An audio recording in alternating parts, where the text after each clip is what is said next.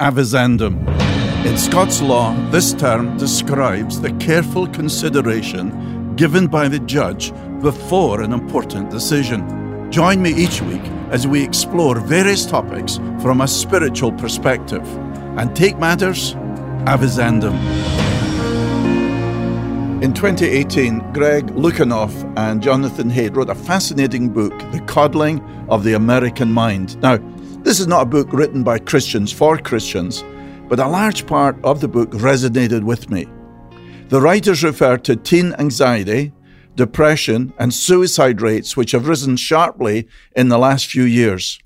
There's also the creation of a callout culture whereby anyone can be publicly shamed for saying something well-intentioned which someone else interprets uncharitably.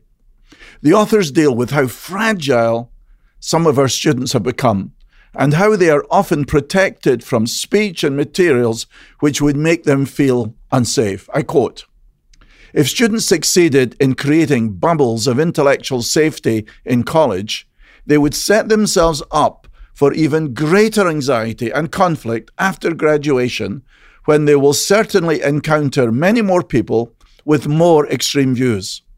The authors believe that students are learning to think in distorted ways and, quote, "this increases their likelihood of becoming fragile, anxious, and easily hurt," end quote. This fragility and call-out culture impacts not only the student world, but the broader society, where people are quick to say they're offended. They object to a jocular reference. They're devastated when someone directly disagrees with their distorted viewpoint.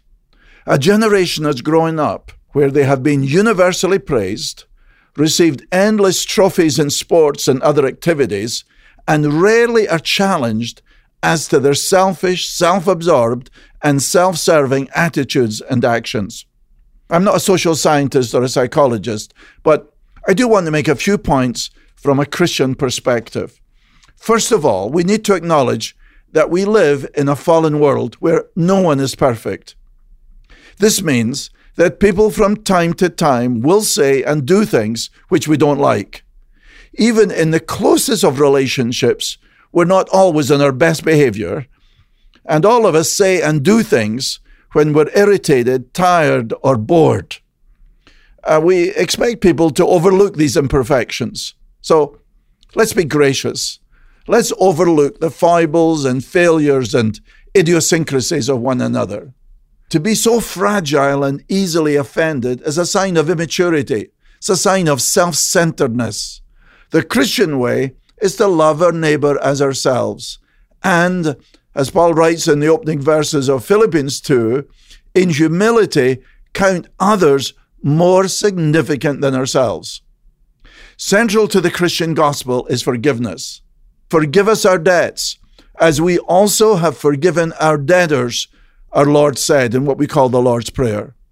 The Apostle Paul tells us to be kind and to forgive others, even as God in Christ has forgiven us. Let's learn to accept the imperfections and foibles of others. Peter says, love covers a multitude of sins. I mean, do you really want to live in a bland, vanilla type of society where you can't listen to a point of view which is different from yours, or perhaps nuanced in a way you've never thought about?